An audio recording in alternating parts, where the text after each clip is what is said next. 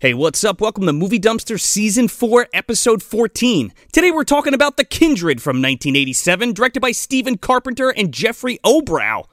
I'm Joe Lascola. I'm Sean O'Rourke. I'm Jesse from Say You Love Satan. Welcome to The Dumpster.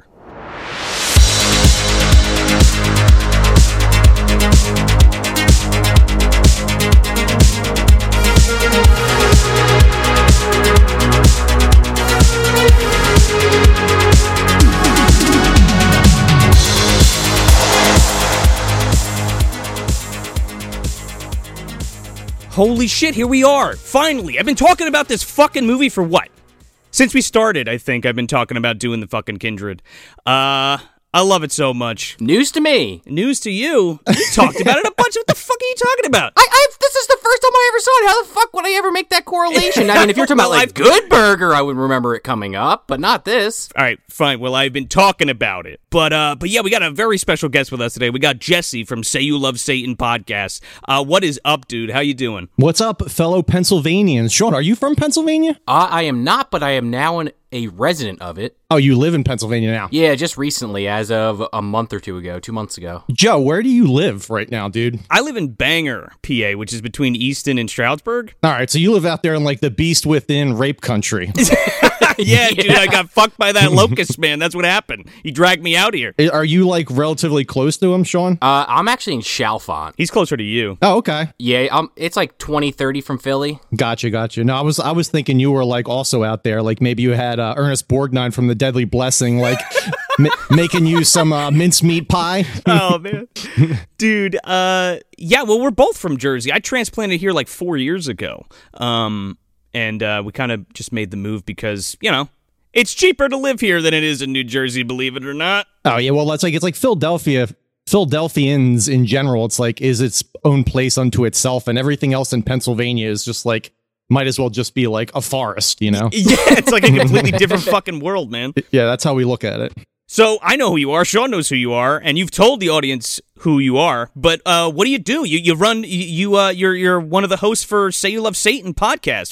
Tell us a little bit about that. Oh yeah, we've been doing Say You Love Satan since 2015, which is incredible to say it out loud. We've been doing it for 6 years, and sometimes when I'm looking through our episodes, it doesn't seem like we've done that much in that period of time. But I think about all the editing work I've done and all the time I've lost on my life doing this fucking shit. Yeah, it's good. It's good. That's awesome, dude. The folks out there appreciate it. Even if they don't say anything, right? I like to think that in my head. Yeah, I mean, we got a pretty good following at this point.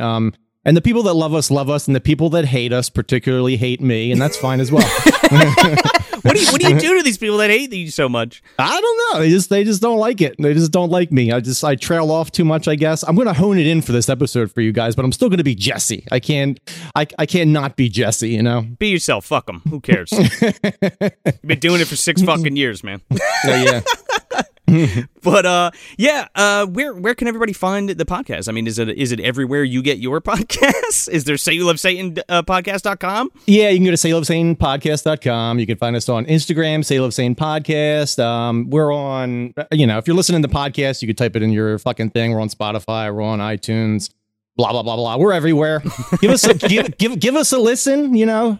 Put a lot of work into the show, but just don't listen to like the first 50 episodes until you really like the show, and then maybe you go back and you listen to those first 50 just to get like the little, because you got to get the Say You Love Satan lore is in those first 50 episodes. Yeah, but you never want to start. I think that's a problem that a lot of people have with like podcasts, and like I listened to the first episode, I didn't like it. Yeah, motherfucker, they've been doing it for 200 episodes. Don't you think those first like 50 are probably shit? Yeah, it's not like I have money behind, like most podcasters aren't like, rubbing their hands together with fucking $100 bills, Right, this isn't a Paul Scheer operation here. Yeah. Most podcasts you learn as you go. So, Oh, yeah. We're all fucking grassroots here, baby. And, as far as like people like not getting into the show, getting into it from the beginning, you're absolutely fucking correct. Like, I hope people listen to newer shows that we do and don't listen to that fucking first season, man, because it's rough. Yeah. I was going to say, we haven't brought up the whole running joke on the show in a while of, go back and listen to all the episodes. I think we kind of silently killed that one, but yeah. Hey, if you want to hear the history of Rumpelstiltskin, it's episode 3. Oh, fuck yeah. I will say, the people that are going to stick with you, though, they are the ones that will go back and listen to those shitty episodes, because the listeners of Say You Love Satan, they'll go back and they'll be like, those episodes weren't as bad as you said they were. And I'm like, okay, you're a lifer. You're a lifer. For sure. It's like, man, my audio was shit. We didn't really know what the fuck we were talking about. We didn't have anything on point. Oh, my goodness. The first episode is so awkward to listen to. Like, I went back out of morbid curiosity like 2 years ago and listened to it, and I died 50 times inside my body. Dude, I listened to ours and I was like, that's a different person talking. I was like, I don't even know who the fuck that is. Oh, yeah. But yeah, you have to go back. Like you said, you have to go back and get that fucking deep Say You Love Satan or fucking MDU lore to get all the jokes that we're dishing out. But you can still enjoy the show. No ifs, ands, or buts about it. Without that, but yeah.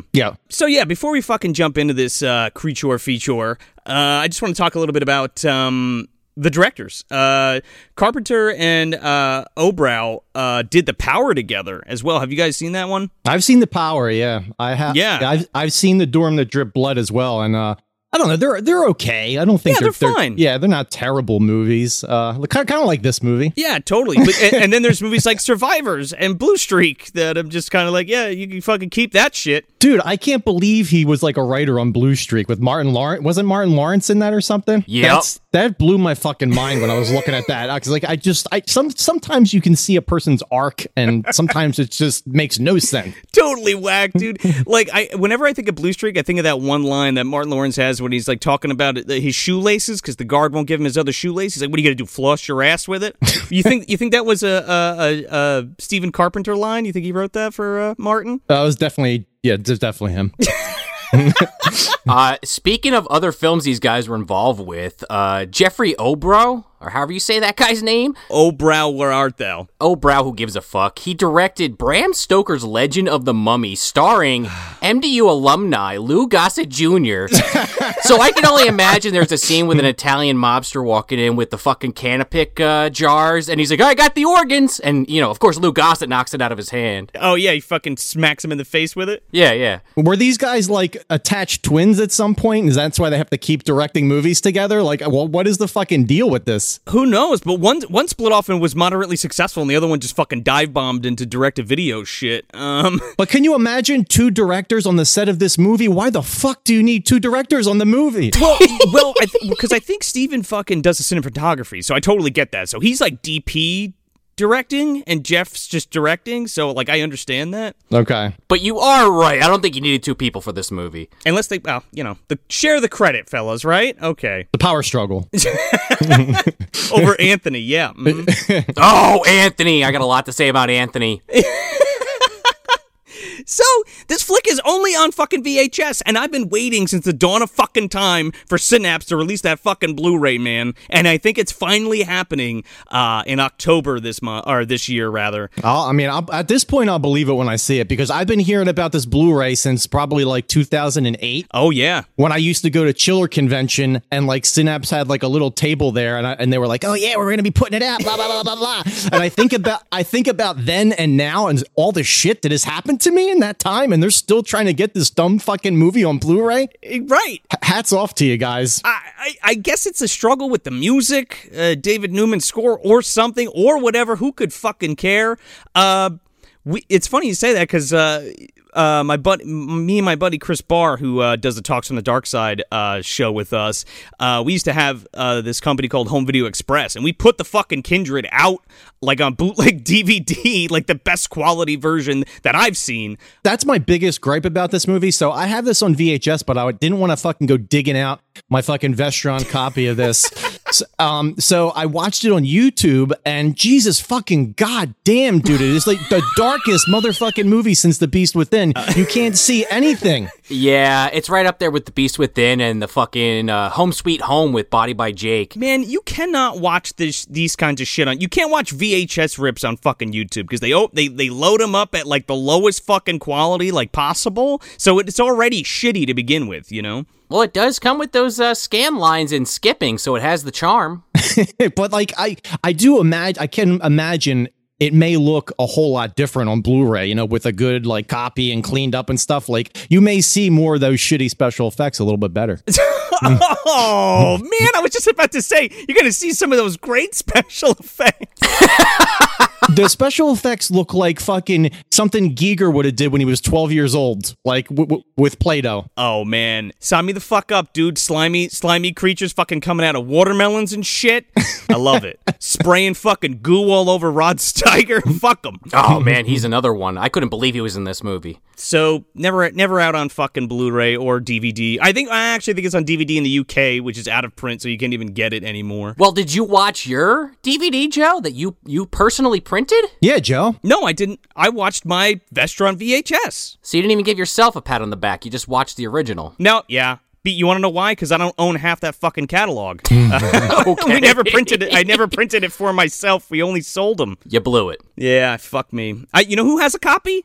Matt Curione of Monsters Never Die podcast. We'll have to ask him about that when we have him on again. Yeah, for sure. Yeah, speaking about the effects that Jesse hates, Michael John McCracken fucking did the effects. And there are a ton of folks that worked under this dude for this that have gone on to do all kinds of great flicks. I'm not going to go into them because it's too fucking numerous to list, but you know, I really love them. That's my allure to this flick is the monster effects, right? I mean, that's pretty much what this fucking movie has going for it for me. I mean, it has to be the allure. Otherwise, you're just focusing on a Porsche driving into a house. There's no other allure, dude. Oh hell no, dude. I mean, the box art is fucking awesome. I'll give them that. Yes. The box art is like really fucking good, which is what I talk about all the time on our podcast. It's like you look at movies today and even A Quiet Place 2, I saw that in the movies and I did enjoy it, but the poster for that is fucking stupid. You got Emily Blunt photoshopped holding a kid. You hire an artist to draw something fucking cool, you know? They got the money too, right? Like what the fuck is the deal with that? Yeah. You know what that made me think of on Facebook? Justin from Epic Film Guys had posted that fucking the Halloween new covers. Oh, Jesus fucking God, dude. Man, they look like shit, dude. 1 and 3 look fine, and the rest is just like, who the fuck was paid to do this? How was this approved? Because I think that artist like did the ones that they liked the best first, and they were gung ho, and then after that they were just like, "Fuck this!" Oh my God! I never even fucking watched this Nick Cage Halloween. Like, yeah. That was pretty good. I just like they put out that fucking box set. Just use the same fucking art, dude. Like I don't know. Whatever.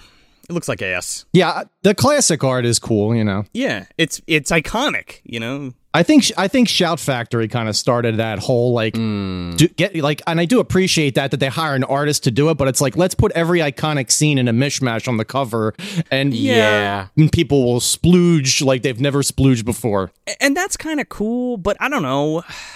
It all gets a bit samey, you know. Yeah, exactly. That's 100%. That's my point. Yeah. I mean, I'll admit I usually flip those around if they have an alternate cover. I mean, straight up. Especially the Stepfather one, by the way. I mentioned this on Instagram last year, but it's literally the Discipliner. Dead on the ground, just blood coming out of him. Like, that's the reverse cover. Like, okay. I don't know. I want to see the original art. That's just me. I like that Kindred original poster art is fucking great. Yeah, it's awesome. With the fucking baby bottle, I was like, okay, what is this going to be? Like, baby Selwyn kills people? Yep. I don't know, dude, but it fits right into the fucking MDU's killer baby pantheon, though. Yes, it does. Hanging out with the fucking suckling and chuds and what is it? The orca fetus. The orca fetus, yes. Oh, yeah, dude. The circus peanut, yeah. The Teenage Mutant Group. Yep. Teenage Mutant Ninja Baby Fetus, or whatever the fuck it was. I don't know. Stay tuned. That's coming to you for sure, especially now with the addition of Anthony on that fucking team. Oh, yeah. Just real quick, the soundtrack I really dig, again, by David Newman, and, like, he has done a fuck ton of shit that you've heard. I just want to note a couple of them because... we've done them on the show. Like, we did the Runestone. and we did Jingle All the Way, but he also did Meet the Applegates, which I love, which was on the schedule this year, but maybe we'll get to it next year. Oh my God, dude. Meet the Applegates is so fucking underrated. It's great, dude, and I really wanted to tackle it, but it just didn't pan out this year. Love it. You know, My Demon Lover, he did both fucking Bill and Ted movies, and Little Monsters, amongst pantheon of shit. Don't Tell Mom the Babysitter said. Anyway, again, I mentioned Chris Barr before, our good friend Chris Barr from Tape Hill. If you follow him on Instagram, he's going to be he does soundtrack worship, right? So he takes horror soundtracks and kind of makes these little cool videos with them. Definitely check it out. Should be dropping this week if it hasn't dropped already. But yeah. Do you guys remember your first interaction with this film, besides you, Sean, because you just saw it for the first time fucking tonight? Yeah, I've said this story multiple times on our podcast, but this is new. It's all new with new Movie Dumpster listeners. So I used to go to this guy at a flea market when I was in my early 20s, and I think he used to rob VHS stores and like sell all the VHSs like to like people at the flea market. Oh, it's possible. So I would buy all these VHSs from this dude just based on the awesome cover, and 9 times out of 10 they turned out to be shitty movies. But it's the journey that matters. It's the journey. For sure. But I bought The Kindred, and literally, dude, I watched this movie maybe 5 times in my early 20s, and then I never watched it again until Joe shot me a DM on Instagram and was like, do you want to be on the Kindred episode? And I was like, holy shit, I haven't fucking thought about that movie in a long time. And here we are. Yeah, fuck yeah, man. Have any regrets yet? No, I mean, listen, I love The Beast Within. It's like one of my favorite fucking movies. And Sure. I do find a lot in common with this movie, but this movie's more like if H.P. Lovecraft was going to write like The Young and the Restless. Like a soap? Yeah, dude. Yeah, it's like it has like hardcore soap vibes to it, and then out of nowhere you have like dumb Giger alien like coming out of floorboards and fucking jizzing on people like the entire. Oh yeah, he's shooting that goo. Oh yeah, tentacle penis. Oh yeah. Well, we're gonna get phallic in a second. Yeah, I remember like reading like when the internet had first just fucking come out. There was like badmovies.org, and that was like my mainstay to like learn about shit. Just trying to find out about movies and stuff, like that you can't find or that are hard to find or in my fucking wheelhouse that I enjoyed. And The Kindred was one of them. Now, I hadn't actually been able to get my hands on this movie until I was about like 16 or 17, but I remember watching because the guy who ran the site, Andrew, used to post like shitty fucking low-res screen caps and like a shitty like low-res video. Like the watermelon scene in particular was on there, and I'm like, oh my god, I need to fucking see this movie. So fast forward, I picked it up, and a little bit later down the road, and I've been in love with this movie ever since. I have this shit on Laserdisc. I have the fucking soundtrack on a vinyl. I got the one sheet. I got a fucking Baby Bib promo that they put out for it. Kids today will never fucking know the struggles we had to go to watch shitty movies like this. No. And you had to, even if it was the shittiest thing, dude, you loved every second of it too. You absolutely, dude. Absolutely. It's like, oh, we're finally seeing this. We're finally watching Cannibal Holocaust, or we're finally watching, Face It, whatever it is. The Hug a Bunch. Yeah. But without further ado, we always have the guest kind of give a very short plot crunch of the film before we roll into it. So, Jesse, if you'd like to do the honors for us. Oh my god. So fucking this dude's driving down the street in a Porsche, smashes into a house, and then this bitch falls down up into like John Goodman's outhouse, and there's a fucking tentacle creature in there. And that's it. That's all you need to know. Yeah, that's it, man. Everything in between doesn't fucking matter. There's some genetic shit in there. There's like a mer bitch. There's some stuff going on, but overall, you just need to know about the Porsche driving into the house and the John Goodman shithole that he falls down into.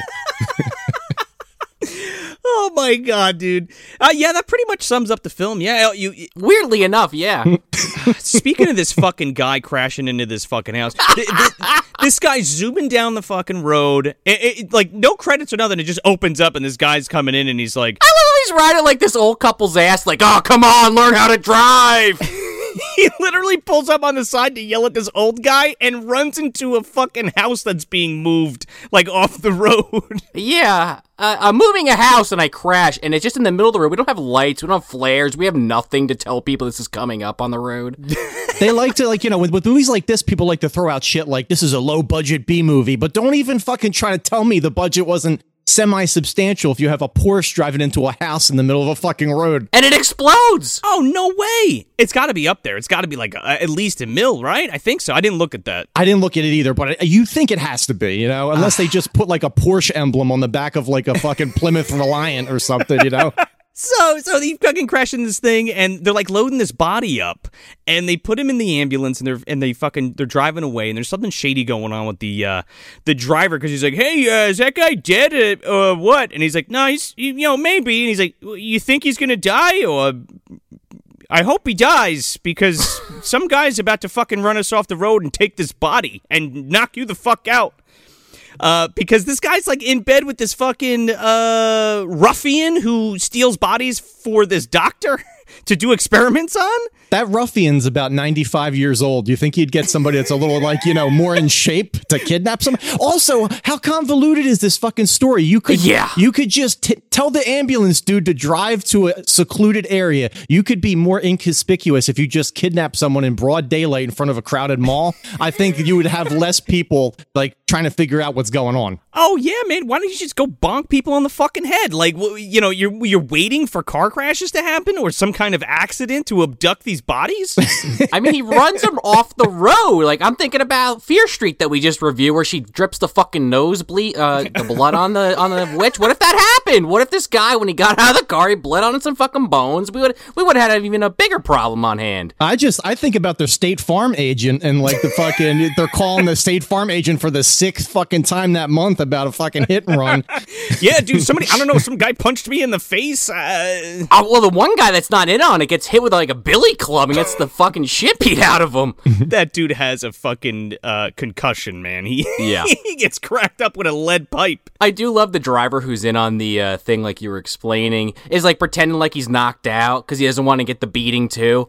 And the guy's like, come on, get out here. He's like, we got to do it this way. He's like, oh, come on, man. And he like fucking clubs him in the nose. Dude, he drops his cash on him like a fucking $10 whore. He fucking knocks this guy out and just rains on him and fucking walks away. He absolutely does. So we cut to this hospital and we get introduced to John Hollins, who's played by David Allen Brooks. And I guess he's trying to come up with this serum to cure Alzheimer's or whatever. We never fucking hear about it again. Yeah. There's a lot of that going on in this movie. Things are like talked about and then dropped almost immediately. Some guy, Hart, that's in his office, he's like, come here, look at this. Look in this microscope. And he looks and he goes, you see that? Amino acid. That right there is going to cure Alzheimer's. Anyway, here's the rest of the movie. Yeah, this whole movie is like just fucking fake science. Like the name of the place they're working at is called Geneticell. It's like, come on, dude. Dude, I need a Geneticell t-shirt for sure. 100%. It's fucking like, I can imagine like the office next to him was like Adrian Brody fucking that splice creature or something. Like that's the kind of stuff you have going on in this place. David Gale's making fucking Sinjanor next door, dude. Yeah, he sure is. It's in the basement. Definitely a cover for an Umbrella Lab. Oh, yeah. Well, Sharon, his girlfriend, I guess, comes in and is like, yeah, we just got to call your mom. She woke up in the hospital. Yeah, she had a heart attack while she was driving and like crashed and went into a fucking coma. And like he goes to see his mom and they're talking briefly about this guy, Dr. Lloyd, who's Rod Steiger, which we're going to get to. But he's like, yeah, oh, your mom woke up in the hospital. Oh, by the way, did you see Dr. Lloyd today? He was looking for you. And he's like, oh, that guy, Dr. Lloyd, he worked in germ warfare. And he also worked with Mother Miranda and decided to make that fucking T-virus, man. I know he was doing it in that basement. Oh, yeah, he loves the tall ladies. Dude, who fucking doesn't, man? Sign me up. So they goes to see his mom and like the fucking Mom's like immediately like, hey, what did I ever say about leaving me alive after I go comatose? Why didn't you pull the plug? She's like, why didn't you pull the plug? I was in a coma. Yeah, but she's telling him stuff, but she's not telling him stuff like a normal person. She's like the fucking Riddler. No. She's telling him stuff and he's like, what the fuck? And she's like, a girl has as many sisters as brothers, but each brother has only half as many brothers as sisters. How many brothers and sisters are in the family? And he's like, I don't know what the fuck you're talking about, Riddler. A car leaves New York City at 5 p.m. How long does it take to get to the farmhouse where I genetically spliced your genes with sea creatures? He's like, this isn't the SATs, Mom, and he just starts smothering her with the fucking pillow. I was gonna say it just never got there because it hit a house on the road. Well, this is true. Yeah, she's like, you gotta go to the farmhouse. You gotta go to the old Grady farm and kill that leprechaun in the basement. Make sure you bring a 4-leaf clover. Put it in his mouth. She's babbling on about the Anthony journals, and she realizes that her work's there, and she's like, you gotta go destroy it. Burn the fucking house down. Oh, by the way, I let your brother out. His name's Anthony. And then she just like, the nurses rush in and she has a fucking episode or something, and he just is like, okay, and he leaves. I had sex with Billy Connors. Oh no! It's gonna turn into a Connors wolf. Oh no. You think John's gonna transform too? He might. Oh god. Yeah, everybody's fucking cicada sliming up. Consequently, John is from The Young and the Restless. Oh my god. Is he really? Oh my god. Oh yeah, he is, dude. He is. Okay, well that explains his acting, yeah, for sure. This is when we start to get the down low on this fucking Dr. Lloyd character, because we cut back to him because John comes back to the hospital, and Dr. Lloyd's like, first he's meeting with like that guy that stole the body, and he's like, okay, yeah, looks good. Get rid of it. Throw him in the hole. Yeah, you don't give your heroin dealers your work address. Yeah, like they're going to show up whenever the fuck they want, dude. Yeah, he's like, what do you think you're doing here? And he's like, look, listen, pal, I need some more to green. You know what I'm saying? Right, when the second guy comes in, I do want to note there's this fucked up scene. I don't even know what's really happening, to be honest, but Lloyd, he's fucking like operating on like a reanimated cat or like a skinless cat or something. Oh yeah, man, that's fucking. This is the details later, man. This is what happened to fucking Herbert West, the monstrosity. Oh, okay. This is him older. This is him after what was that, Bride of Reanimator, or did they make a third one? Well, yeah, he found his fucking notebook and he was trying to do it. Yeah. I mean, it's like Marlon Brando vibes from Island of Dr. Moreau, 100%, dude. It is, yeah. Yes. Yeah. Waiting for that little weird guy to come out and start playing piano sometime. The worm guy? Oh man. Yeah. So yeah, he takes this guy down in the basement. He's like, "Oh, okay, I got your money. Come follow me into the umbrella basement. Look at this.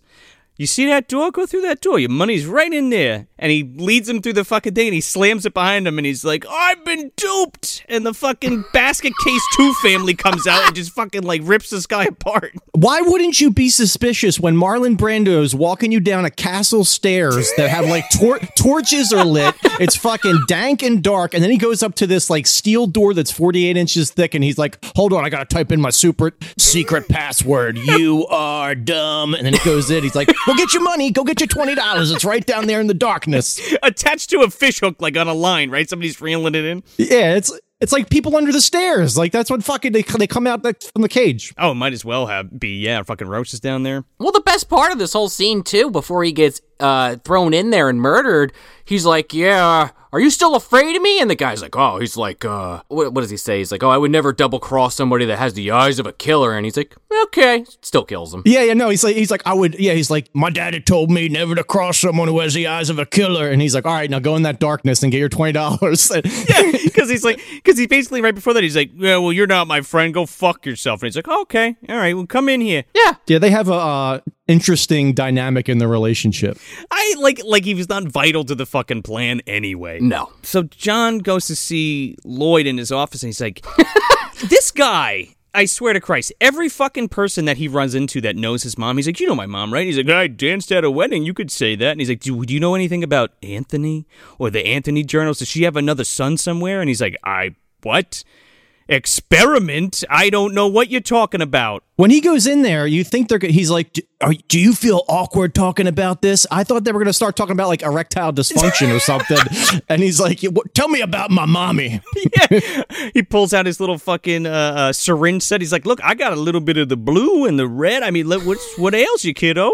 I think John's got a little case of necrophilia, as we'll find out a little later in the movie. I don't know. Fucking Lloyd is on some shit, too. He's fucking animals that turn into people. We will get to it. Oh, yeah. So Lloyd, by the way, let's talk about him briefly before we get too far away from that. He's a fucking umbrella scientist, dude. He's fucking gene splicing and creating, like, I don't know what, the perfect organism, question mark? Well, yes, but specifically the actor. So Rod Steiger, however the hell you say it. I think it's Steiger. Let's just go with that. He's been in a ton of shit, but I just picked out 3 that jumped out at me.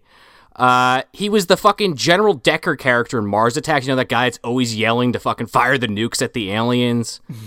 He was, oh my god, this one killed me. He played W.C. Fields in a biopic called W.C. Fields and Me. I looked up the trailer. I don't know if anybody listening to this or you guys are W.C. Fields fans, but holy shit, this movie looks horrible. Yeah, my little chickadee. I think I fucking have that, but I've never actually watched it. Look up the trailer.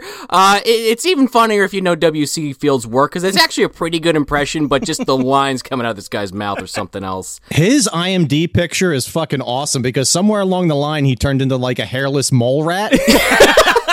With glasses. And he's got like Coke dealer glasses on now. It's like, I was just like, that's fucking awesome, dude. And the last role I'll mention was, of course, Father Delaney from Amityville. Yeah. The guy that gets the flies all over his face. So he goes to see Amanda, John's mom, and she's in her bed, and she's like, oh, what do you want? And he's like, tell me, who's this Anthony character? Tell me about it. And she's like, no, don't go to my farmhouse and find my experiments. I need to burn it all. We did it. I hybridized the creature, and it's exactly what you want, but you can't have it. Don't do it. And he's like, tell me where the fuck it is. I need to know what Anthony is. He's like, how many Anthonys were there? Anthony 1? Anthony 2? I thought he was going to smother her with a pillow. I thought he did. I could have remembered. No, dude. He uses his fucking scanner abilities and he explodes her heart. That's basically, he's like, goes down to her chest and he's like looking at her fucking heart. And she's like, no, don't fucking do it. You don't have much time left, Amanda. And then it pops. And Slam cut to her funeral. oh, yeah, dude. And this is where we find out, like I had just mentioned, John, he wants to have a little time alone with the body. So, he doesn't want his secret to get out. Even though it's his mother, he sees a dead body, it's a woman, he's got to insert himself in there somehow. It's possible. But then Melissa the Merbitch comes and just totally cock blocks him. Yeah. She fucking swims up next to him, and he's just like, who are you? And she's like, hello, I read all of your mother's work, and it's absolutely fascinating. Without skipping a beat, he's like, you ever read the Anthony journals? You ever see the Kindred TM? She's like, no, I've never seen it. And he's like, huh. He walks away. He's like, guess what? He tells fucking Sharon, he's like, we got company on a fucking little field trip. This woman I just met at my mother's funeral. Yeah. Is coming up to the house. Immediately, as soon as she walked up and was like, yeah, nobody knows who I am, I was like, all right, she's a mole. Oh, for sure. You little fucking spy. But she's actually a fish. Oh, right, yeah. So John takes him and his fucking crew of his ragtag scientists or whatever to the Browns family farm, and yeah, they set up shop in there, and they're like going through the house. I love how like right at the beginning something's up because Sharon goes outside and like breaks through the floor by this freezer that's outside, and it's all rotted out. And she's like, "Huh, that must be the basement. Something stinks coming out of there. We should go check it out." And he's like, "Nah." Let's go look at the rest of the house instead. Yeah, if my basement smells like John Wayne Gacy's fucking underwear, I'm going down there first fucking thing and seeing what the fuck is up. I'm not gonna be like, let's go check out the toiletries, like Yes. Nothing else matters. Because even Brad comes in later, one of his coworkers, who was probably my favorite character in the movie. This kind of Charlie from Rumpelstiltskin-esque character, kind of almost like Charlie from House 2-esque character, rather. Yeah, I like him though. Brad. Yeah, he comes in and he's like, yeah, what's in the basement at one point? And John's just like, it's laundry, whatever, I don't know. Whatever, it's not relevant to the plot, even though it's the home base for my mother's experiments or whatever. And like the whole thing too is like, I actually like this a lot, this idea that, the power's out because, mom was in the hospital, so I forgot to pay the bill. It's like, okay. Well, they had a generator that I guess ran out of fucking gas or something, right? Is that what we're talking about? Well, they have the backup generator, and that's kind of like... Yeah. Like a few other movies we've actually watched on this show, specifically Home Sweet Home that I mentioned earlier in the episode. Oh, they needed a generator in those fucking woods, dude. Let me tell you something. Light it up a little bit. Yeah. It's not like over-encompassing on the plot, but it becomes important later, and I'm kind of glad that they set it up here. Because, then all those people get there. Brad gets there, who his whole gimmick is... he wants to get laid, and he has this fucking this cigarette pack that has one left in it, and it auto lights when he hits a button. Did he get this fucking thing from Rand Peltzer? Like the Peltzer fucking lighter smoker? This fucking thing pushes out a cigarette and it's supposed to like light itself. Yeah, he's trying to quit, man. He reminds me of Ted Raimi. He's got Ted Raimi vibes. Yeah. Oh, yeah. Ted Raimi and who's the dude from Robot Jocks? Achilles. Oh, I forget his actual name, but Achilles. Yeah, so do I. It's like a mashup of those guys, yeah. I do appreciate that they went through that extra effort to have this guy who has a smoking habit he's trying to quit to like then tie around to the end of the movie. Yes. That's the kind of shit that happens when you have fucking two directors. It's going to become very important in about 80 minutes. It's very pertinent. Just hang on to that fucking lighter, cigarette lighter thing that doesn't work. Also, the laundry shoot also that they briefly bring up, and then it's like a part of the movie at the end as well. Yeah. And it's attached to the fucking bathroom or something. Yeah, John's like, oh yeah, I used to go down there as a kid through the chute. And everybody's like, yeah, that's normal. What the fuck? Yeah. I don't go down there anymore. Something bad happened to me down there, so I don't want to. That's the last place I'm going to look for these fucking journals. Anyway, want to see my room? And he opens the fucking door, and it's a completely renovated, like, laboratory. Oh, yeah. He's like, oh, my bed used to be here, but okay. What makes you think that your mom doesn't have some crazy shit cooking in the fucking basement, man? Yeah, your mom's the Riddler. She fucking has shit going on. Like, you never had a normal conversation with your mom. And because later he's like, he just throws out nonchalantly, like, yeah, my mom wanted my DNA to do an experiment. It was no big deal. Yeah. NBD. Yeah, if my mom was like, yo, Jess, let me just get some DNA, I'd be like, get the fuck out of my face, Mom. This is fucking weird shit. Here's a cup. Here's a cup, John. Do your thing. Just a little load this time. Nothing too big. Don't go crazy, you know?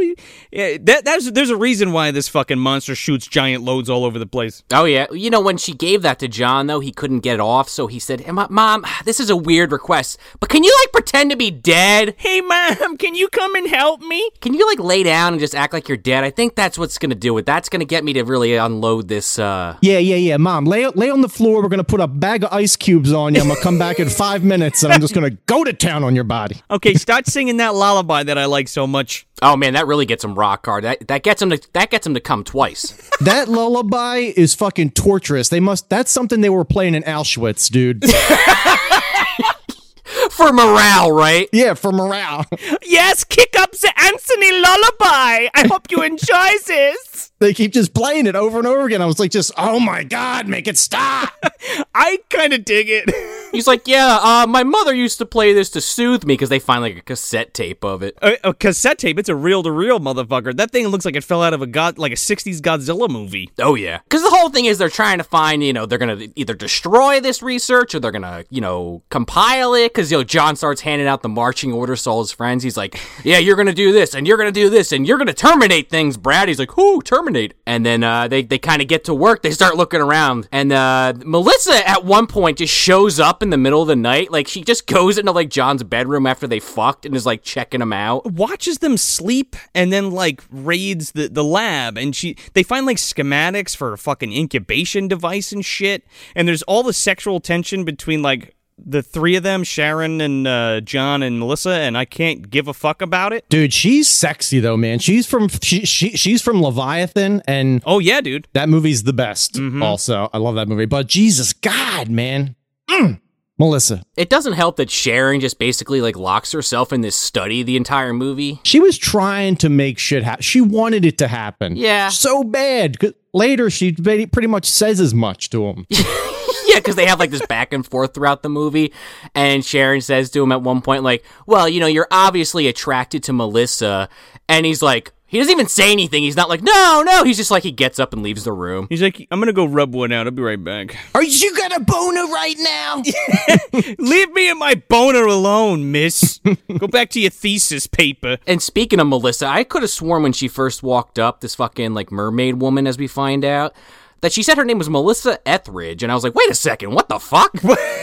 No, Leftridge. I know, it's confusing. Yeah. I was like, you gonna break a guitar out and start singing to us? Well, what happened was I drank a bottle of vodka with Daniel Stern and Ernie Hudson, and I don't know, something got into us. Yeah, they never really explained. I actually didn't even realize what the fuck happened to this woman on the first viewing. On a second viewing, I was like, oh, okay, I get what they're... Like, why is this plot point... Like, because she's a fish person. Is it a Moreau thing? Hold on, let's just get out in front of this fucking shit. Is it a Moreau thing? Like, was she a fish first or a person into a fish? I think so. No, she says something like, and I don't fully understand it either, but she says something that she was exposed to. They keep talking about this fucking like protein or chemical like fucking thing. Hemocyanin. Drink. Every time some motherfucker says hemocyanin, take a big drink. Yeah, exactly. No, she was exposed to it in some way, and that's like she turned into a fish bitch. I don't fuck it. That's like all the explanation you get. Dr. Lloyd fucked me with an eel, and here we are. I will say this. Maybe we could just talk about this scene briefly, then we can circle back around to the rest of it. But like, when she dies later on in the movie, and she turns back into this fish monster, like the effects are great, but like, I kind of love in that scene where she's clearly mouthing water, and nobody is like, we don't know, how can we save her? There's a bathtub right there. Just put her in the fucking bathtub. She would have lived. Oh, yeah, dude. I never had a goldfish when I was a kid. I don't know. Yeah, flush her down the toilet. I don't know. Hey, she might have survived if they stuck her fucking head in there. The gills might have been able to operate. The fucking Kindred was in there, dude. You don't want to go in the toilet or the sink. Yeah, but before all that happens, we see this Kindred or whatever, Kindred TM kill the fucking family dog. Is it the family dog? I don't even know where this dog came from. Well, it's Sharon's dog, because in the beginning it's like licking her face when she gets woken up by a phone call. Oh yeah. I don't know what was going on. It looked like Twizzlers were wrapping around Rimshot. That's what I saw. Yeah. And a little yelp. Yeah, because it's like these tentacles that are like, again, I'm joking to some extent, but not really. They look like tentacle dicks that are fucking coming out of the like holes in this wood floor. Oh yeah, there's a lot of like reverse photography for these fucking tentacles and shit wrapping around everybody's necks and stuff. I actually used this film as inspiration to me to do like that stuff in Outhouse that I did, that short film I did. Oh yeah, I could see that, like pulling people into the fucking toilet and everything. Yeah, right in the toilet. Yep, with all the tentacle shit. Because at one point after the dog is killed, you know, they're like kind of, you know, hanging out in the house, and I don't even know what this character's name is. I'll call her Melon Woman. Nell, yeah. Yeah, Bunky Jones, dude, from Hide and Go Shriek, and what's that other one? Grotesque. Oh my god, I love those movies, dude. Linda Blair. Mm-hmm. Oh yeah. Well, she has this melon because she's like, oh, it's my parents' 35th anniversary.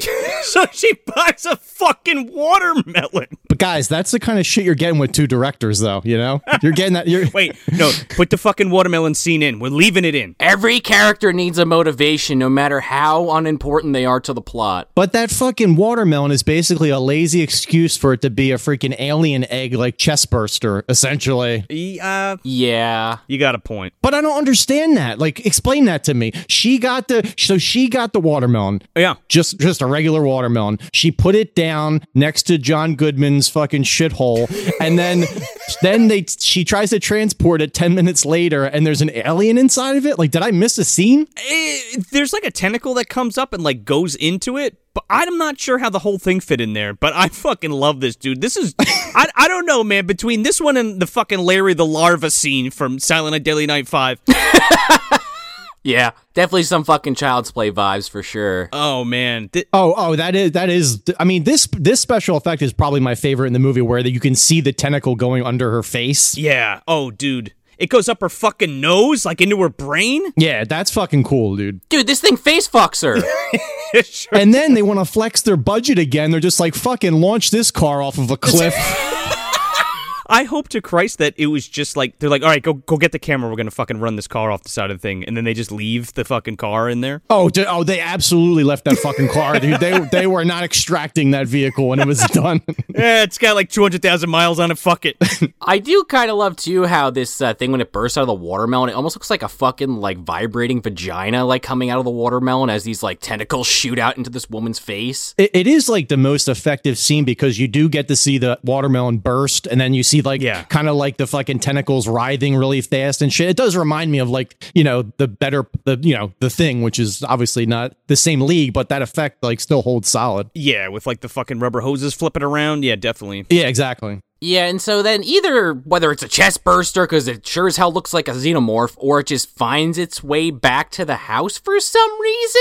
It kind of looks like E.T. on crack. Oh, well, E.T.'s back from the Beast Within. Like if E.T. and the Beast Within fucked. Oh, that's what happened, dude. Fucking Billy O'Connor fucked E.T. and this is what happened. Dude, no, that when Billy Connor's transforming, that was like E.T.'s life doll that like E.T. actually fucks. Yeah, I could see it. Sticks his one lit up finger inside it.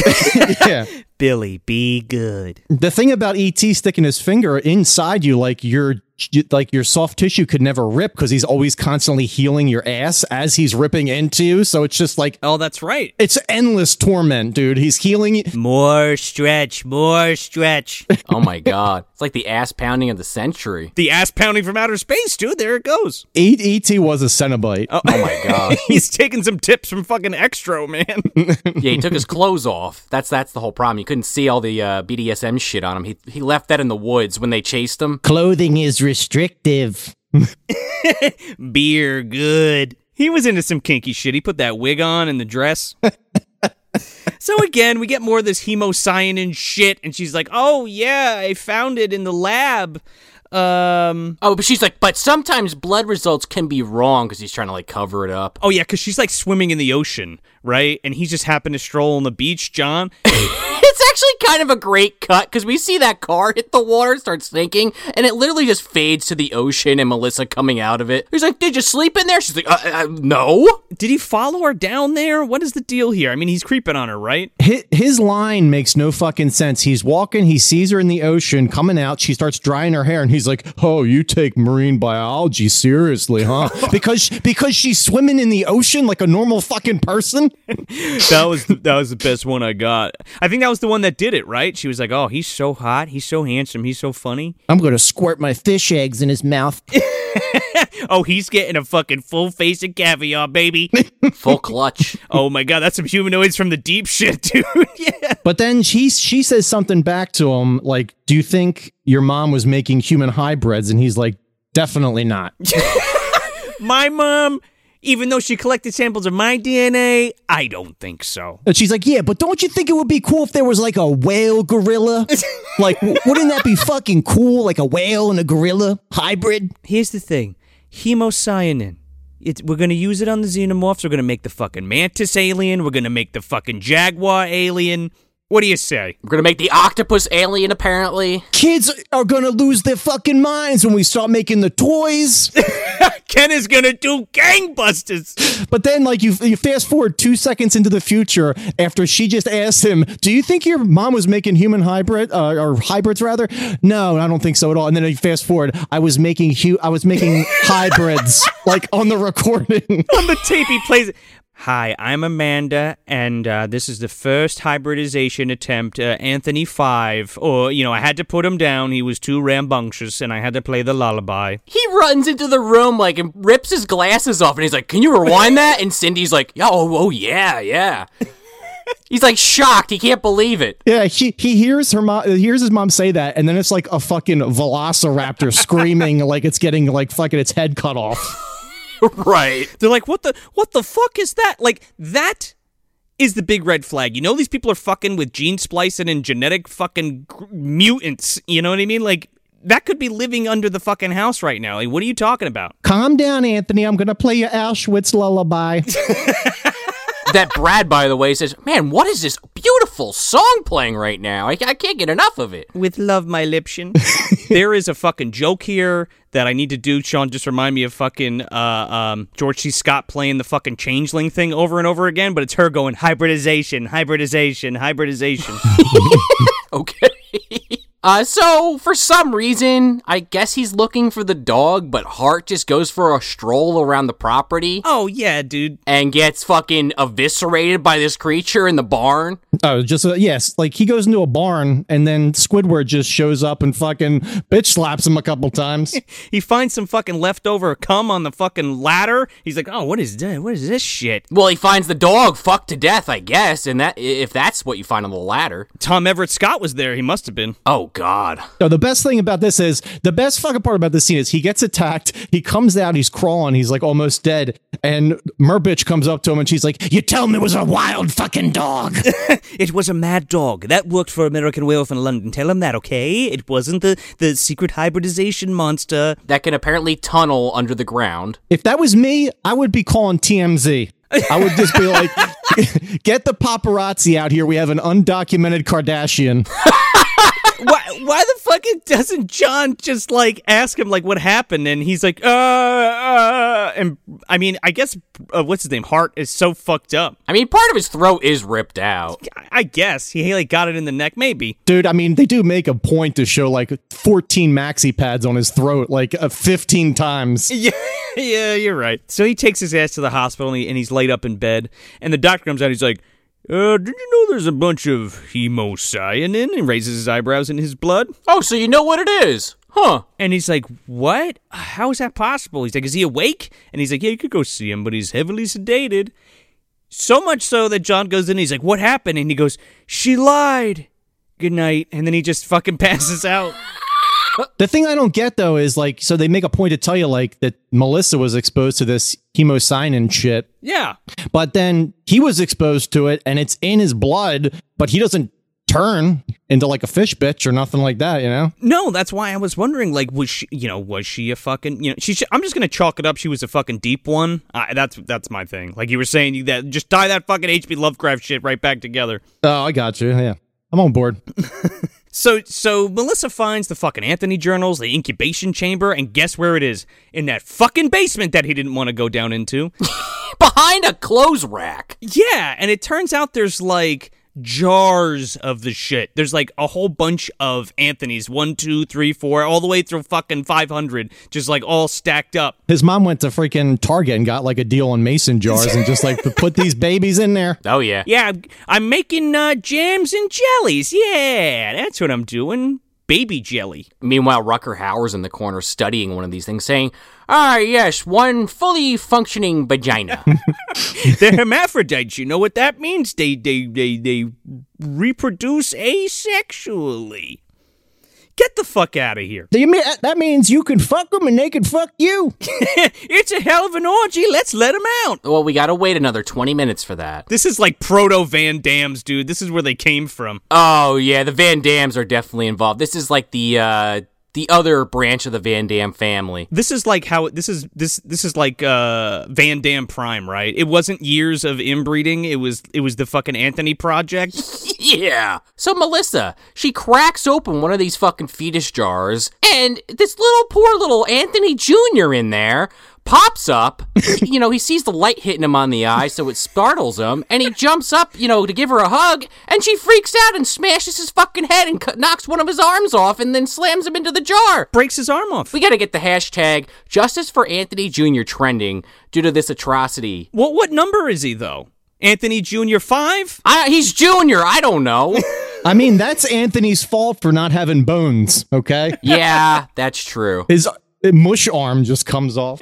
Congratulations, it's a squid. Yeah, it's fucked up. Yeah. But then she takes this same fucking baby later and takes it to the lab with the ripped off arm, and Dr. Lloyd's just staring at it, poking and prodding it as it's screaming and crying like, very interesting. Good job, Melissa. Hell of a thing, but where's Anthony Prime, goddammit? I want that big boy. And then he goes on to, he's like, it's his brother. We gotta make John understand. It's his brother. He shouldn't be scared of him. Yeah, and then this is where you get the full laydown about how Melissa's being forced to do this job because the doctor's holding her meds over her head. Yeah. And the only other thing here, she steals the car to go there that night, and that becomes a plot point. Yeah. Because they start to they start to doubt her motivations. The best thing about that scene is when she goes to visit Marlon Brando, he gives her a tranquilizer gun that apparently he didn't think would be useful to a 95-year-old who has been, trying to get bodies for him, bludgeoning people with like a fucking stick. That's right. I forgot she's got the fucking gun. Like, why? That old dude had like bilateral shoulder replacement. He's got no hips. He's got no knees anymore. And you're like, no, you still bludgeon the old way. There ain't nothing better than doing it the old way with a sledge. He only had so much of that serum of that tranquilizer stuff that he, just in case Amanda ever had another experiment about, I don't know, some kind of hybridization, he'd have that in pocket. He couldn't risk wasting it. Maybe he gave him some fucking lizard juice, and that's how his legs work. I don't know. Who knows? Maybe. So, yeah, Melissa steals a car, all that blah, blah, blah. She also does hit on John at one point, like we were alluding to earlier. Yeah, and she, like, gives him champagne. She's like, let's fuck. And he's like, no. And then she steals his car keys. Well, he says no after she kisses him for like a solid 10 seconds. He's like, whoa, I don't know, I can't do this. It's like, you waited a long time, man. Let's drink to thinking about us fucking, they say, or something like some shit like that. I love when Sharon's just like we already talked about it earlier, but she's basically like alluding to he wants to fuck her, yeah. Melissa. I know you're trying to take her to Long John Silver. And then she says like, I'm just going to sneak in your bedroom then. And when you're sleeping. And that's exactly what she does, dude. The next scene is like her like nipple sucking on John while he's sleeping like a sucker fish on like eating algae. Oh yeah, dude, she's fucking licking that stomach. While she steals the car keys. Yeah, she steals the car keys and goes and sees fucking the doc. And then he talks her into it and she comes back. Yeah, and then like she comes back to the house, and then like we're back at the hospital the next day, and they go to see Hart, and Cindy's with John, and the doctor's like, come in my office for a second. Hemocyanin. You ever heard of it? Yes, you have. Okay, I told you before. We've said it like 20 fucking times in the movie so far. By the way, how did it get in this guy? And he's like, I don't know. He's like, do you know what this is? And he hands him a fucking cup of fucking... They look like cocaine. Dude, it's a fucking load. The guy, he's like, we jerked off your buddy, and here's what came out of him. Does this look familiar to you? Well, I've seen a lot of cum in my life, but this cum specifically, no. It's supposed to be like hemoglobin, right? I guess they like took it out of him? He's like, yeah, this is a hemoglobin sample. Motherfucker, hemoglobin is red. Like, do you not know that? You have two directors. You can't have them one of them can't go to the library and open a fucking book. Not only that, it's like, if this was coursing through this guy's fucking veins, he'd be dead. No? Yeah, he's full of the stuff. It's just like... Yeah, oh yeah. Oh my god. He's gonna get fucking chocolate chip Charlie, man. Oh yeah. Well, I say cocaine, but it's because he, like, when the doctor leaves, like, Cindy steals, like, some kind of, like, mixture that looks like cocaine. Oh, she's fucking dumping Anthony's cum into a fucking pill bottle and, like, takes it with her. I got bad news for you. This guy's insides are full of Charleston Chew. Whoops, sorry about your friend. Throw him in the trash. Nobody wants to eat that. He'll be delicious though for 80-year-old women. They go to check on this guy again, and he like just doesn't wake up. They don't prod him or anything. They don't really make much of an effort. They're just like, Hart, hey Hart, can you wake up? He didn't hear us. I guess we better leave. And then this guy wakes up like 15 minutes later once everything hits the fan, and is like, oh, and he's like rushing out of the hospital and like knocking over fucking orderlies, and they're like, get that guy! Like he's in a mental institution or something. They should have made it like a twist where like he did get infected with like this thing, but he was able to like use it to his own like potential. He could shoot out like, fucking Twizzler vines from his wrists or something, Like Leprechaun 3 kind of thing? Yeah, exactly. Fucking pulls his dick out and just soaks people down with that fucking Anthony goo. Oh man, he grabs into the vagina with the tentacles on his penis. He just, locks in there. Oh, Jesus Christ, man. What is he? He's like a cat.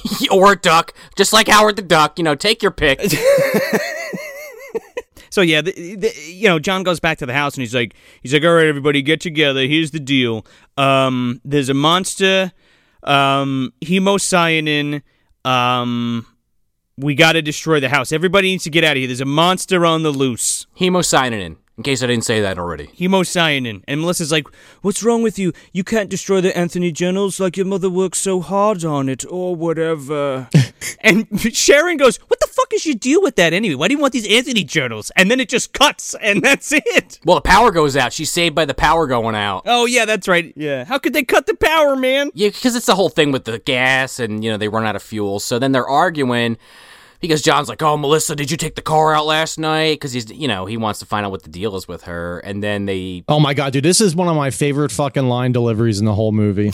Coming up when he's talking to Brad. Oh, yeah, because they see Brad outside, like, funneling gas out of the car for the generator. Yeah. So John storms out there. He's like, did you do this last night? He's like, it was probably Melissa. There's something fishy about her.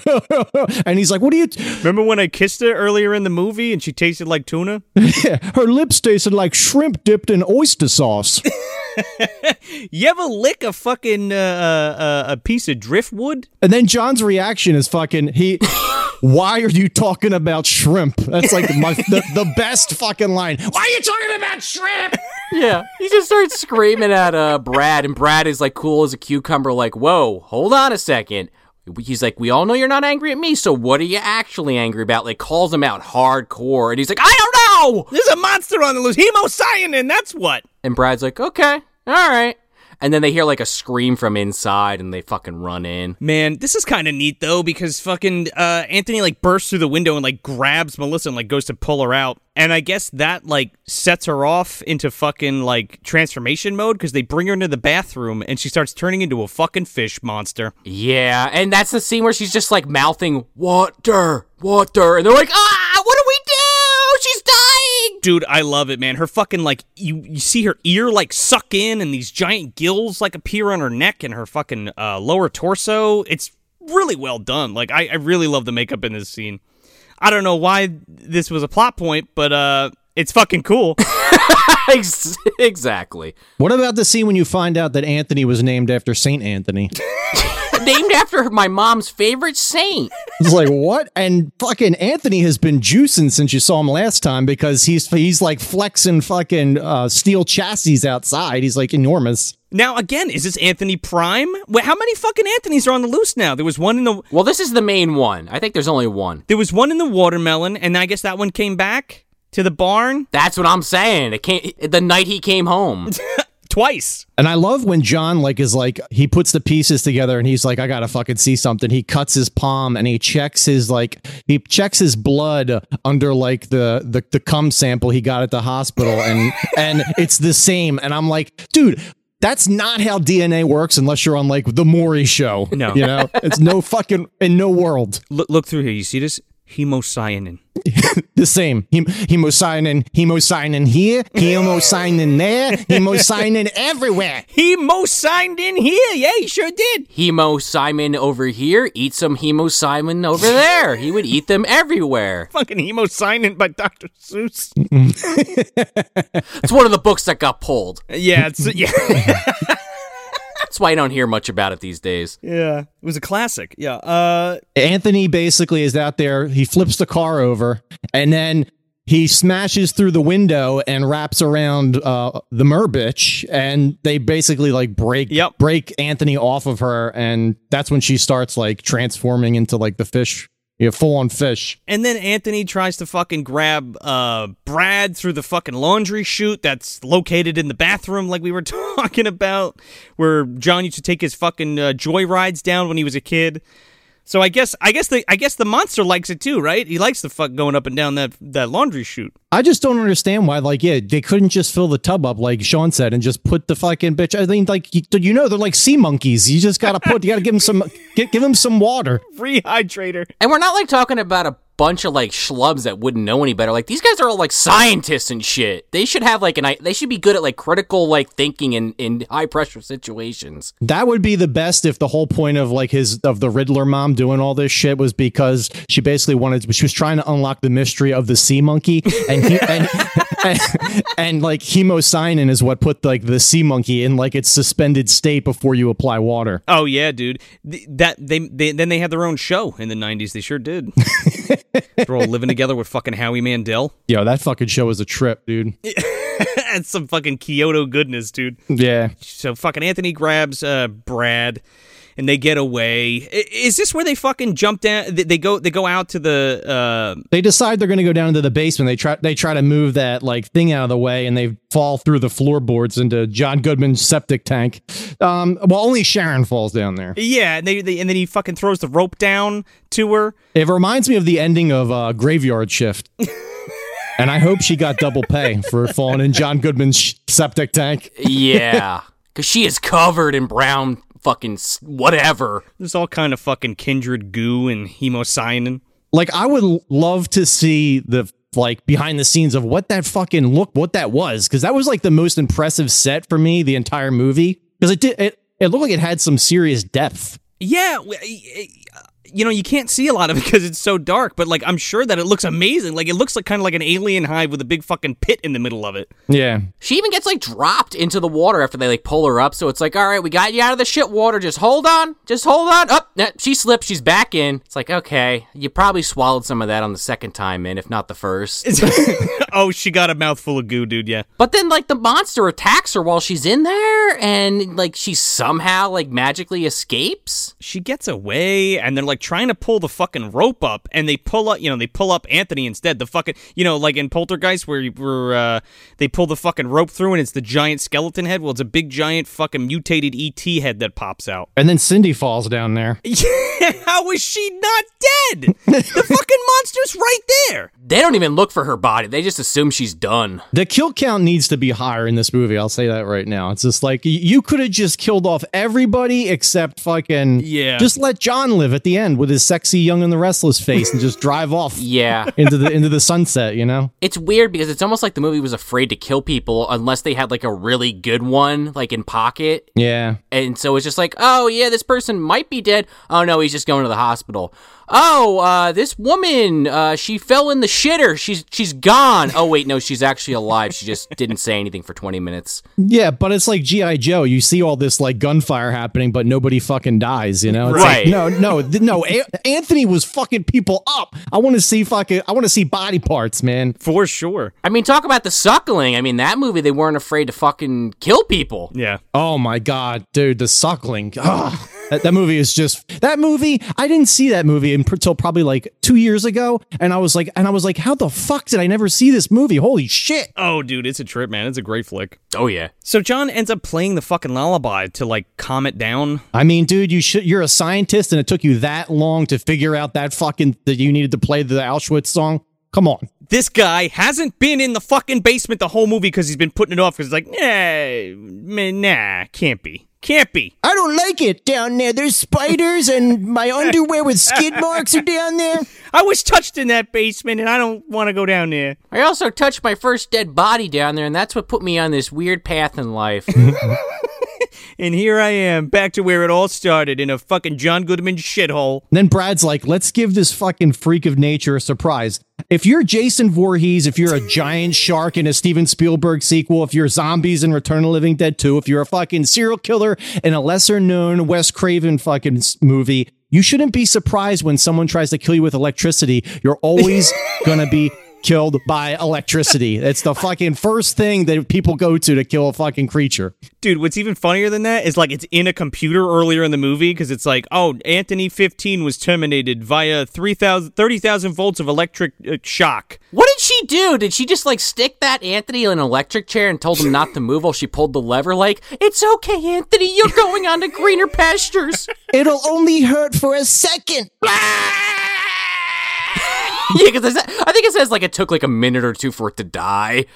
You see the thing screaming for that long. They are real. They're fucking sea monkeys, dude. Sea monkeys only live like a day or two, and then they're fucking. I'm telling you, all these things were fucking sea monkeys.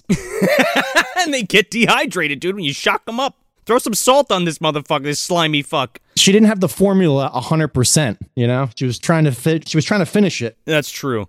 So yeah, they fucking hook this thing up and they're going to shock the shit out of it. And Lloyd shows up and he's like, "Hey, get away from that sea monkey!" And he's like, "Eat your brother." And John's just like, "No, we gotta kill it. It's a fucking abomination." He's like, "It's a genetic miracle. You're gonna fucking, you can't just kill it." That whole fucking shit. He's got his bucket hat on, though, for intimidation tactics. His fucking Bob Denver hat, he walks in. I mean, look, come on, dude. Like, if you're trying to intimidate people, don't bring your bucket hat to the fucking showdown, you know? You look like an asshole. Dr. Lloyd had a bucket hat, but he had the darkest, blackest eyes. It's raining out. What can you blame a man? I didn't want to get my hairpiece wet. You know how fucking much that costs? He should have just showed up in like a Paddington Bear fucking like raincoat. Yeah. I'm gonna fuck your ass right now is what he's done. Oh, dude, throw him a fucking orange marmalade on a piece of bread. Calms him right down. So yeah, what is he? Brando gets pulled down into the septic tank too, right? In the lamest way possible. They shock the shit out of this fucking monster, and his tentacles explode and like start shooting fucking goo all over the place. His fucking head explodes, his eyes pop out, and he like starts melting into John. And it's like it's like the actor like in all this like gross prosthetics and shit, which is pretty fucking cool. It is. That's another scene. It's like you see like these scenes juxtaposed to like some of the other scenes, and you're like, this was not the same special effects guy responsible, because that's so fucking cool, dude. So fucking cool. It's really awesome. I'm also sitting here nitpicking a very cheaply made film. Oh, no, sure. Where it's like, why would it look like that when all the pieces get blown off? Like, that makes no sense at all. Well, it's kind of, it comes back. Again, there was probably like a deeper thing going on, but the other director was like, no, put the watermelon thing in. No, put the fucking mad dog thing in. I think it looks really cool, don't get me wrong. I was just like, okay, it was like an octopus monster. Now it's like human with goo on it. Okay, sure. Well, I mean, to be honest, we don't know all the specifics on hemocyanin, so. True. It's like The Fly too, you know, when he fucking goes in with the guy and then he breaks out of that monster skin. But yeah, he pulls down Lloyd.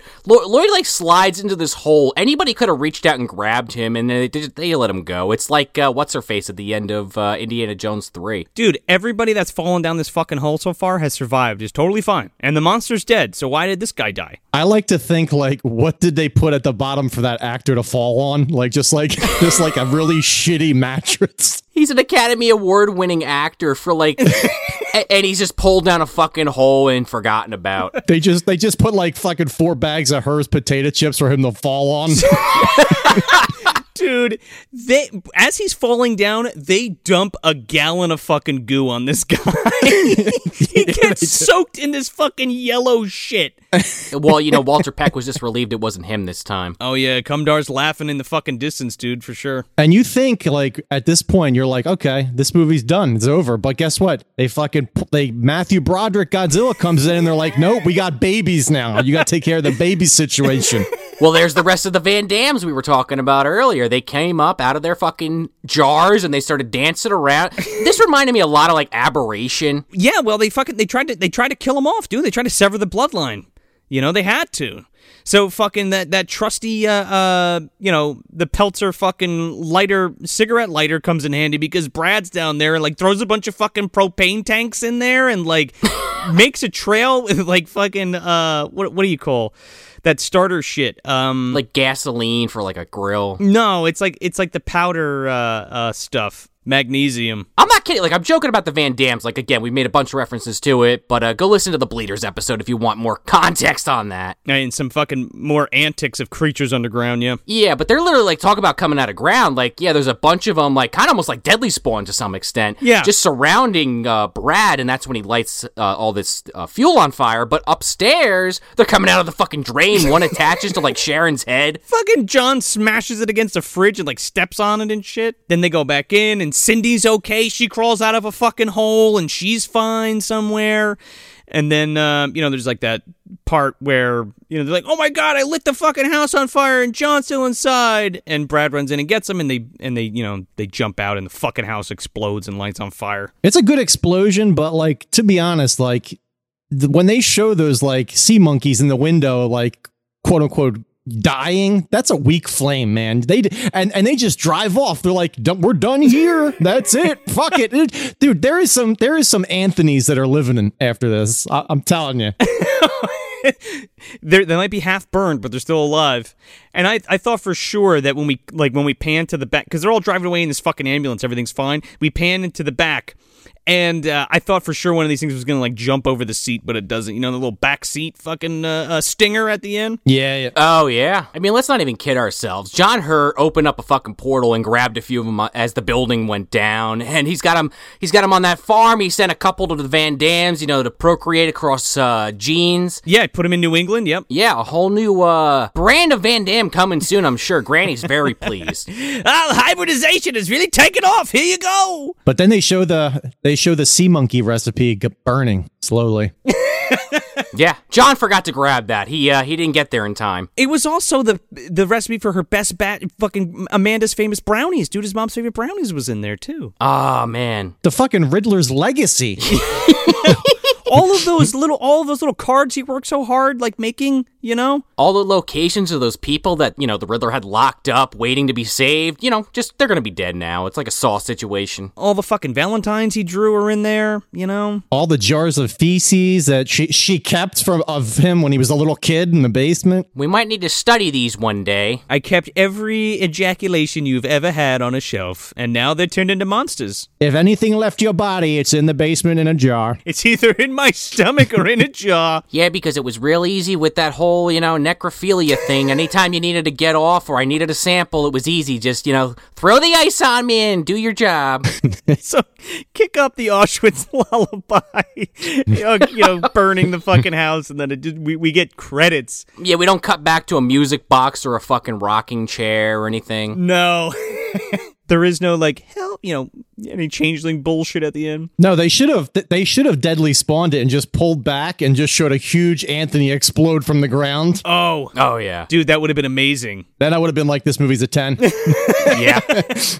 But as it stands, it wasn't in the budget, dude. It ran out. Yeah, you know, you drive a Porsche through a building, motherfucker. You're going to waste half your budget. You blew it, dude. Now what? But yeah, guys. All right. So Jess, on the show, we do, you know, is it on the shelf or in the dumpster? So where are we putting this, guys? So I said it earlier, but I would be really interested to watch the Blu-ray just to see what it looks like, you know, just a better version of it, because that YouTube version was fucking awful. But I don't know, man. This movie's just not. It's, for me at least, it's not as like. I'm glad I rewatched it, but it's not as memorable as some of, like, you know, the other monster movies that are, you know, low budget, quote unquote. The characters for me are like all kind of meh. You know, there's not like tons of like memorable lines. And the special effects, dude, you know what they really needed in this movie, for me at least? They needed to get a little Buchler in here to just give them sea monkeys a little Old Bay seasoning, you know, make them just a little more delicious. And I wanted more kills, dude. For sure. I wanted more kills. So for me, put in the dumpster. Oh, yeah, this one's on the shelf. This one's close to my heart. It's just one of those ones that stuck with me since I was a kid, and I have a lot of nostalgia for it. But it's also one of those things too, where like I'm super into like poppycock science bullshit, and this delivers on that, like, to the forefront. I really love the monster shit in this. I don't know, it just kind of all kind of gels well. It's kind of like B-movie junk food for me. That it's just cozy for me, and it's not great for sure, but I really cannot wait for that fucking Blu-ray. I've been waiting for it forever, and I can't wait to spin that. Like, I want to see it like full and restored finally. But I really love the soundtrack to this movie too, despite the Auschwitz lullaby. Like, I dig it, man. Like, I really like a lot of the score of this that Newman's laying down. And again, like, I love the effects. I mean, that's the monster and stuff is the go-to for me with this shit. I don't know. It's just one of those ones for me that really sticks out, and I kind of latched onto, and like I said before, I got a bunch of like a paraphernalia for this flick, and it's just close to me. So yeah, on the shelf for sure. Yeah, this is going right in the dumpster, deep in the dumpster. Deep? Oh, well, okay, it's not quite at the bottom, but it's, you know, maybe half a foot from the bottom. You know, it's pretty far down there, man. Wait, is the Hug-a-Bunch above this or below this? The Hug-a-Bunch is like buried under the dumpster. You know, because I didn't totally hate this, but it isn't that good at all. Like, again, I mentioned a couple movies that it made me think of, like The Deadly Spawn and The Suckling more so, but even The Suckling, like I said, is still a shitty movie, but I liked way more than this. Sure. Yeah, I agree. Like, this movie, I don't hate this movie by any stretch, but it doesn't have enough to have me keep coming back for more, you know? Yeah, like I might rewatch it when that Blu-ray comes out because I'm sure Joe will be looking for someone to watch it with. I will. Well, I'm gonna fucking watch along that motherfucker. I'd be down. I'd also do a watch along of that W.C. Fields movie I mentioned earlier. So if anybody's interested, let us know. Oh, Christ. But yeah, it's at the bottom of the dumpster again. Like the effects are kind of all over the place for me personally. Like I think like the stuff coming out of the watermelon looked really cool, and I think the transformation scene when Melissa turns into like the sea monster is kind of cool, even though it's like, why is this in this movie? Yeah. And like the monster, like it looks okay to me. I like it better in the second half of the movie. The first time you see it, I feel like it kind of looks really bad.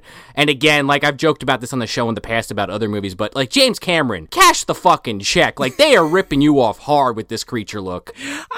Yeah, kind of. Also, that's Giger, brother. Well, fine, Giger, get your money because you're getting robbed. They went through all the trouble to do those like creatures in the beginning, right? But then they never go back to them. And like you spent the time to sit those people down in a chair and do all those appliances, and you like at least you could have like gave me a scene where they maybe escaped and like really killed somebody in like a really great way. Because like they did have like this movie did have like at least in that part like Nightbreed vibes, you know, where you could have had like you know, with a bigger budget, I guess. I don't fucking know, but like or more, you know, special effects people on board that could handle it. There's behind the scenes stills of this movie where they show that makeup a lot. So I'm wondering, like, I wonder if like the shitty transfer of the film really affects, you know, the enjoyment of watching it and really having everything come through, because there's pretty involved makeups in that fucking scene, but you can barely fucking see him. So I don't know if it's one of those things too where maybe cleaning up this movie might enhance your viewing experience. There's a lot of good ideas in it too that I think I kind of latch onto, and in my head they're better than they're executed. You know what I mean? Oh yeah, I would be interested, and obviously it's never going to happen, but if there was a sequel, like if we just saw a bunch of these little ones killing people like Jesse was just saying, because like when you see that cover art with the bottle, I'm thinking, okay, some kind of mutant baby, but we like only kind of get that at the end, and it's so like throwaway, it like happens in the span of a minute or two before it kind of resolves itself. Like that would have been interesting. You could have totally had like a like almost like a Critters moment where they're trapped in the house with like the little creatures. That would have been cool. Yeah. Critters 1 vibes for sure. I'm surprised I mean, we get a little bit of that, but nothing. It's quick. It's done so quickly. Again, that's why I mentioned Aberration. I mean, that movie, you know, I feel like it's handled way better in that, just as a comparison, when they're coming out of like the car and everything at the end of the movie. But it made me think of that, and I don't know where I'm really going with this. I mean, it's bad. It's like 2 stars bad. It's not Pluto Nash. It's not House of the Dead or The Hug a Bunch, but it's pretty fucking bad.